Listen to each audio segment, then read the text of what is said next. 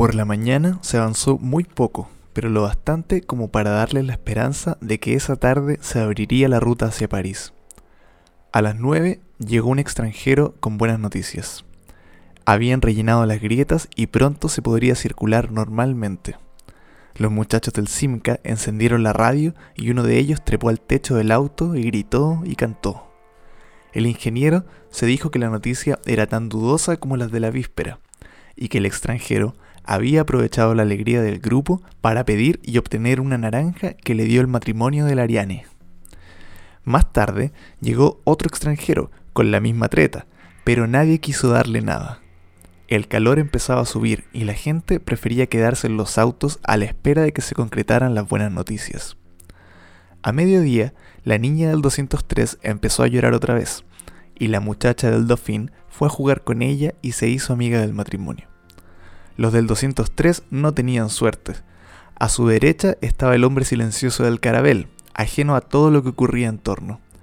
Y a su izquierda tenían que aguantar la verbosa indignación del conductor de un Floride, para quien el embotellamiento era una afrenta exclusivamente personal. Cuando la niña volvió a quejarse de sed, al ingeniero se le ocurrió ir a hablar con los campesinos del Ariane. Seguro que en ese auto había cantidad de provisiones. Para su sorpresa, los campesinos se mostraron muy amables. Comprendían que en una situación semejante era necesario ayudarse, y pensaban que si alguien se encargaba de dirigir el grupo, la mujer hacía un gesto circular con la mano, abarcando la docena de autos que lo rodeaban, no se pasarían apreturas hasta llegar a París. Al ingeniero le molestaba la idea de erigirse en organizador, y prefirió llamar a los hombres del Taunus para conferenciar con ellos y con el matrimonio del Ariane. Un rato después, consultaron sucesivamente a todos los del grupo. El joven soldado del Volkswagen estuvo inmediatamente de acuerdo, y el matrimonio del 203 ofreció las pocas provisiones que les quedaban. La muchacha del Dauphin había conseguido un vaso de granadina con agua para la niña, que reía y jugaba. Uno de los hombres del Taunus, que había ido a consultar a los muchachos del Simca, obtuvo un asentimiento burlón. El hombre pálido del Caravelle se encogió de hombros y dijo que le daba lo mismo, que hiciera lo que les pareciese mejor. Los ancianos del ID y la señora del Bellevue se mostraban visiblemente contentos, como si se sintieran más protegidos. Los pilotos del Floride y del DKW no hicieron observaciones, y el americano del De Soto los miró asombrado y dijo algo sobre la voluntad de Dios.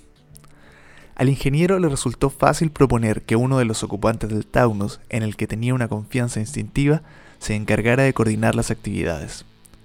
A nadie le faltaría de comer por el momento, pero era necesario conseguir agua.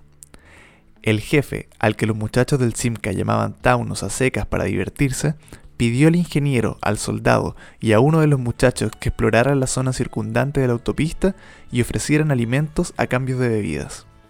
Taunus, que evidentemente sabía mandar, había calculado que deberían cubrirse las necesidades de un día y medio como máximo, poniéndose en la posición menos optimista. En el 2HP de las monjas y en el Ariane de los campesinos había provisiones suficientes para ese tiempo, y si los exploradores volvían con agua, el problema quedaría resuelto. Pero solamente el soldado regresó con una cantimplora llena, cuyo dueño exigía en cambio comida para 2 personas.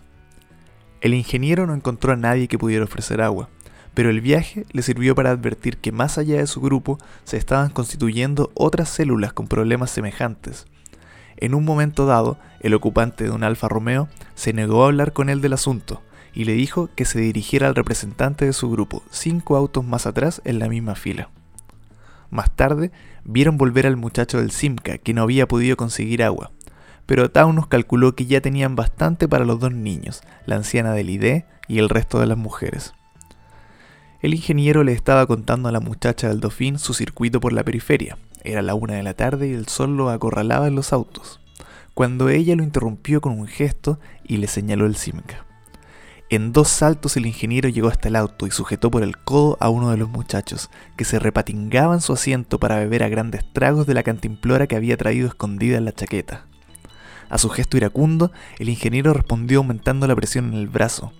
El otro muchacho bajó del auto y se tiró sobre el ingeniero, que dio 2 pasos hacia atrás y lo esperó casi con lástima. El soldado ya venía corriendo, y los gritos de las monjas alertaron a Taunus y a su compañero.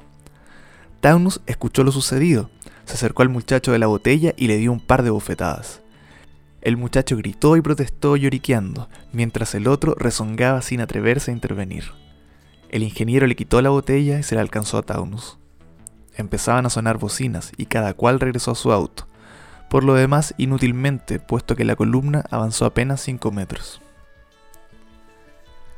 A la hora de la siesta, bajo un sol todavía más duro que la víspera, una de las monjas se quitó la toca y su compañera le mojó las sienes con agua de colonia. Las mujeres improvisaban de a poco sus actividades samaritanas, yendo de un auto a otro, ocupándose de los niños para que los hombres estuvieran más libres. Nadie se quejaba, pero el buen humor era forzado. Se basaba siempre en los mismos juegos de palabras, en un escepticismo de buen tono. Para el ingeniero y la muchacha del Dauphin, sentirse sudorosos y sucios era la vejación más grande.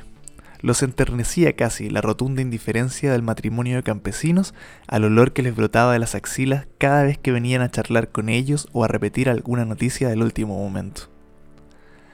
Hacia el atardecer, el ingeniero miró casualmente por el retrovisor y encontró como siempre la cara pálida y de rasgos tensos del hombre del carabel, que al igual que el gordo piloto del Floride, se había mantenido ajeno a todas las actividades. Le pareció que sus facciones se habían afilado todavía más, y se preguntó si no estaría enfermo. Pero después, cuando al ir a charlar con el soldado y su mujer tuvo ocasión de mirarlo desde más cerca, se dijo que ese hombre no estaba enfermo, era otra cosa, una separación, por darle algún nombre. El soldado del Volkswagen le contó más tarde que a su mujer le daba miedo ese hombre silencioso que no se apartaba jamás del volante y que parecía dormir despierto. Nacían hipótesis, se creaba un folclore para luchar contra la inacción. Los niños del Taunus y el 203 se habían hecho amigos, y se habían peleado y luego se habían reconciliado. Sus padres se visitaban, y la muchacha del Dauphin iba cada tanto a ver cómo se sentía la anciana del ID y la señora del Belí. Cuando al atardecer soplaron bruscamente unas ráfagas tormentosas y el sol se perdió entre las nubes que se alzaban al oeste, la gente se alegró pensando que iba a refrescar. Cayeron algunas gotas, coincidiendo con un avance extraordinario de casi 100 metros. A lo lejos brilló un relámpago y el calor subió todavía más. Había tanta electricidad en la atmósfera que Taunus, con un instinto que el ingeniero admiró sin comentarios, dejó al grupo en paz hasta la noche, como si temiera los efectos del cansancio y el calor. A las 8, las mujeres se encargaron de distribuir las provisiones. Se había decidido que el ariane de los campesinos sería el almacén general y que el 2 HP de las monjas serviría de depósito suplementario. Taunus había ido en persona a hablar con los jefes de los 4 o 5 grupos vecinos. Después, con ayuda del soldado y el hombre del 203, llevó una cantidad de alimentos a los otros grupos, regresando con más agua y un poco de vino. Se decidió que los muchachos del Simca cederían sus colchones neumáticos a la anciana del ID y a la señora del Belí. La muchacha del Dauphin le llevó 2 mantas escocesas y el ingeniero ofreció su coche, que llamaba burlonamente el Wagon Lead, a quienes lo necesitaran. Para su sorpresa, la muchacha del Dauphin aceptó el ofrecimiento y esa noche compartió las cucheras del 404 con una de las monjas. La otra fue a dormir al 203 junto a la niña y su madre, mientras el marido pasaba la noche sobre el macadam, envuelto en una frazada. El ingeniero no tenía sueño y jugó a los dados con Taunus y su amigo. En algún momento se les agregó el campesino del Ariane y hablaron de política bebiendo unos tragos de aguardiente que el campesino había entregado a Taunus esa mañana. La noche no fue mala, había refrescado y brillaban algunas estrellas entre las nubes. Hacia el amanecer los ganó el sueño, esa necesidad de estar a cubierto que nacía con la grisalla del alba. Mientras Taunus dormía junto al niño en el asiento trasero, su amigo y el ingeniero descansaron un rato en la delantera. Entre 2 imágenes de sueño, el ingeniero creyó oír gritos a la distancia y vio un resplandor indistinto. El jefe de otro grupo vino a decirles que 30 autos más adelante había habido un principio de incendio en un estafet, provocado por alguien que había querido hervir clandestinamente unas legumbres. Taunus bromeó sobre lo sucedido, mientras iba de auto en auto para ver cómo habían pasado todos la noche, pero a nadie se le escapó lo que quería decir. Esa mañana, la columna empezó a moverse muy temprano, y hubo que correr y agitarse para recuperar los colchones y las mantas, pero como en todas partes debía estar sucediendo lo mismo, casi nadie se impacientaba ni hacía sonar las bocinas. A mediodía, habían avanzado más de 50 metros y empezaba a divisarse la sombra de un bosque a la derecha de la ruta. Se envidiaba la suerte de los que en ese momento podían ir hasta la banquina y aprovechar la frescura de la sombra. Quizá había un arroyo o un grifo de agua potable. La muchacha del Dofín cerró los ojos y pensó en una ducha cayéndole por el pecho y la espalda, corriéndole por las piernas. El ingeniero, que la miraba de reojo, vio 2 lágrimas que le resbalaban por las mejillas. Taunus, que acababa de adelantarse hasta el ID, vino a buscar a las mujeres más jóvenes para que atendieran a la anciana que no se sentía bien. El jefe del tercer grupo a retaguardia contaba con un médico entre sus hombres, y el soldado corrió a buscarlo. El ingeniero, que había seguido con irónica benevolencia los esfuerzos de los muchachitos del Simca para hacerse perdonar su travesura, entendió que era el momento de darles su oportunidad. Con los elementos de una tienda de campaña, los muchachos cubrieron las ventanillas del 404, y el Wagon Lit se transformó en ambulancia para que la anciana descansara en una oscuridad relativa. Su marido se tendió a su lado, tendiéndole la mano, y los dejaron solos con el médico. Después, las monjas se ocuparon de la anciana, que se sentía mejor, y el ingeniero pasó la tarde como pudo, visitando otros autos y descansando en el de Taunus cuando el sol castigaba demasiado. Solo 3 veces le tocó correr hasta su auto, donde los viejitos parecían morir, para hacerlo avanzar junto con la columna hasta el alto siguiente. Los ganó la noche sin que hubiesen llegado a la altura del bosque. Hacia las 2 de la madrugada bajó la temperatura, y los que tenían mantas se alegraron de poder envolverse en ellas. Como la columna no se movería hasta el alba, era algo que se sentía en el aire, que venía desde el horizonte de autos inmóviles en la noche, el ingeniero y Taunus se sentaron a fumar y a charlar con el campesino del Ariane y el soldado. Los cálculos de Taunus no correspondían ya a la realidad, y lo dijo francamente. Por la mañana habría que hacer algo para conseguir más provisiones y bebidas. El soldado fue a buscar a los jefes de los grupos vecinos, que tampoco dormían, y se discutió el problema en voz baja para no despertar a las mujeres. Los jefes habían hablado con los responsables de los grupos más alejados, en un radio de 80 o 100 automóviles, y tenían la seguridad de que la situación era análoga en todas partes. El campesino conocía bien la región, y propuso que 2 o 3 hombres de cada grupo salieran al alba para comprar provisiones en las granjas cercanas, mientras Taunus se ocupaba de designar pilotos para los autos que quedaran sin dueño durante la expedición. La idea era buena, y no resultó difícil reunir dinero entre los asistentes. Se decidió que el campesino, el soldado y el amigo del Taunus irían juntos y llevarían todas las bolsas, redes y cantimploras disponibles. Los jefes de los otros grupos volvieron a sus unidades para organizar expediciones similares, y al amanecer se explicó la situación a las mujeres, y se hizo lo necesario para que la columna pudiera seguir avanzando. La muchacha del Dofín le dijo al ingeniero que la anciana ya estaba mejor, y que insistía en volver a su idea. A las 8 llegó el médico, que no vio inconveniente en que el matrimonio regresara a su auto. De todos modos, Taunus decidió que el 404 quedaría habilitado permanentemente como ambulancia. Los muchachos, para divertirse, fabricaron un banderín con una cruz roja y lo fijaron en la antena del auto. Hacía rato que la gente prefería salir lo menos posible de sus coches.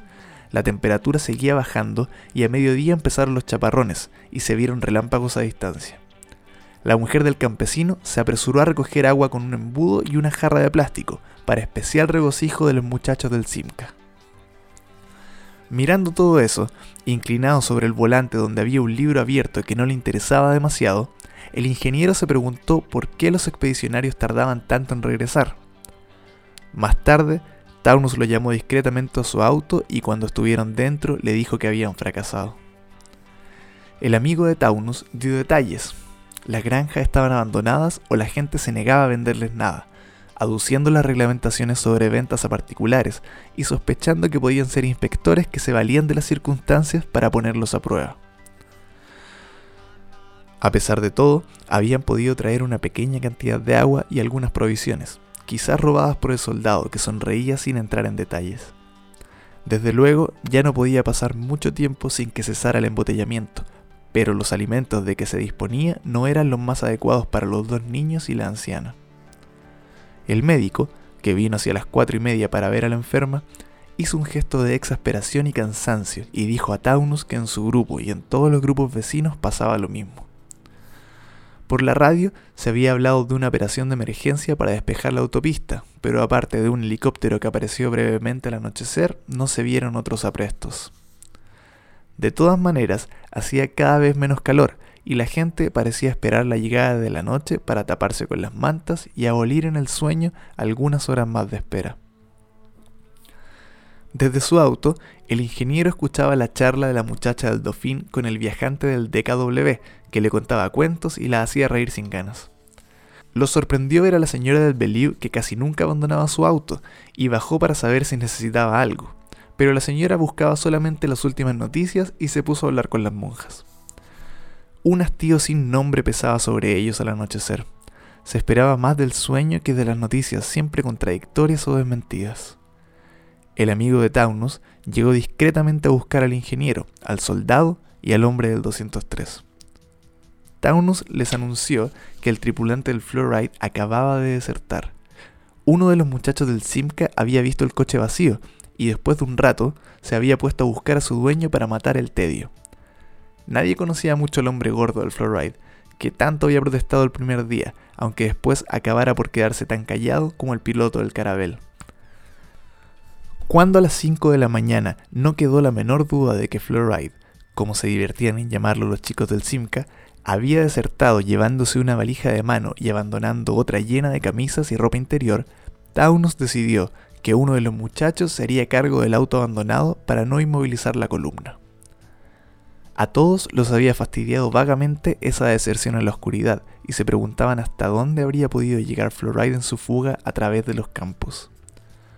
Por lo demás, parecía ser la noche de las grandes decisiones. Tendido en su cucheta del 404, al ingeniero le pareció oír un quejido, pero pensó que el soldado y su mujer serían responsables de algo que, después de todo, resultaba comprensible en plena noche y en esas circunstancias. Después lo pensó mejor y levantó la lona que cubría la ventanilla trasera. A la luz de unas pocas estrellas, vio a 1,5 metros el eterno parabrisas del Caravelle y detrás, como pegada al vidrio y un poco ladeada, la cara convulsa del hombre. Sin hacer ruido, salió por el lado izquierdo para no despertar a las monjas y se acercó al Caravelle. Después buscó a Taunus, y el soldado corrió a prevenir al médico. Desde luego, el hombre se había suicidado tomando algún veneno. Las líneas a lápiz en la agenda bastaban, y la carta dirigida a una tal Yvette, alguien que lo había abandonado en Vierzon. Por suerte, la costumbre de dormir en los autos estaba bien establecida. Las noches eran ya tan frías que a nadie se le hubiera ocurrido quedarse afuera, y a pocos les preocupaba que otros anduvieran entre los coches y se deslizaran hacia los bordes de la autopista para aliviarse. Taunus llamó a un consejo de guerra, y el médico estuvo de acuerdo con su propuesta. Dejar el cadáver al borde de la autopista significaba someter a los que venían más atrás a una sorpresa por lo menos penosa. Llevarlo más lejos, en pleno campo, podía provocar la violenta repulsa de los lugareños, que la noche anterior habían amenazado y golpeado a un muchacho de otro grupo que buscaba de comer. El campesino del Ariane y el viajante del DKW tenían lo necesario para cerrar herméticamente el portaequipajes del Caravelle. Cuando empezaban su trabajo, se les agregó la muchacha del Dauphin, que se colgó temblando del brazo del ingeniero. Él le explicó en voz baja lo que acababa de ocurrir y la devolvió a su auto ya más tranquila. Taunus y sus hombres habían metido el cuerpo en el portaequipajes y el viajante trabajó con scotch tape y tubos de cola líquida a la luz de la linterna del soldado. Como la mujer del 203 sabía conducir, Taunus resolvió que su marido sería a cargo del Caravelle que quedaba a la derecha del 203.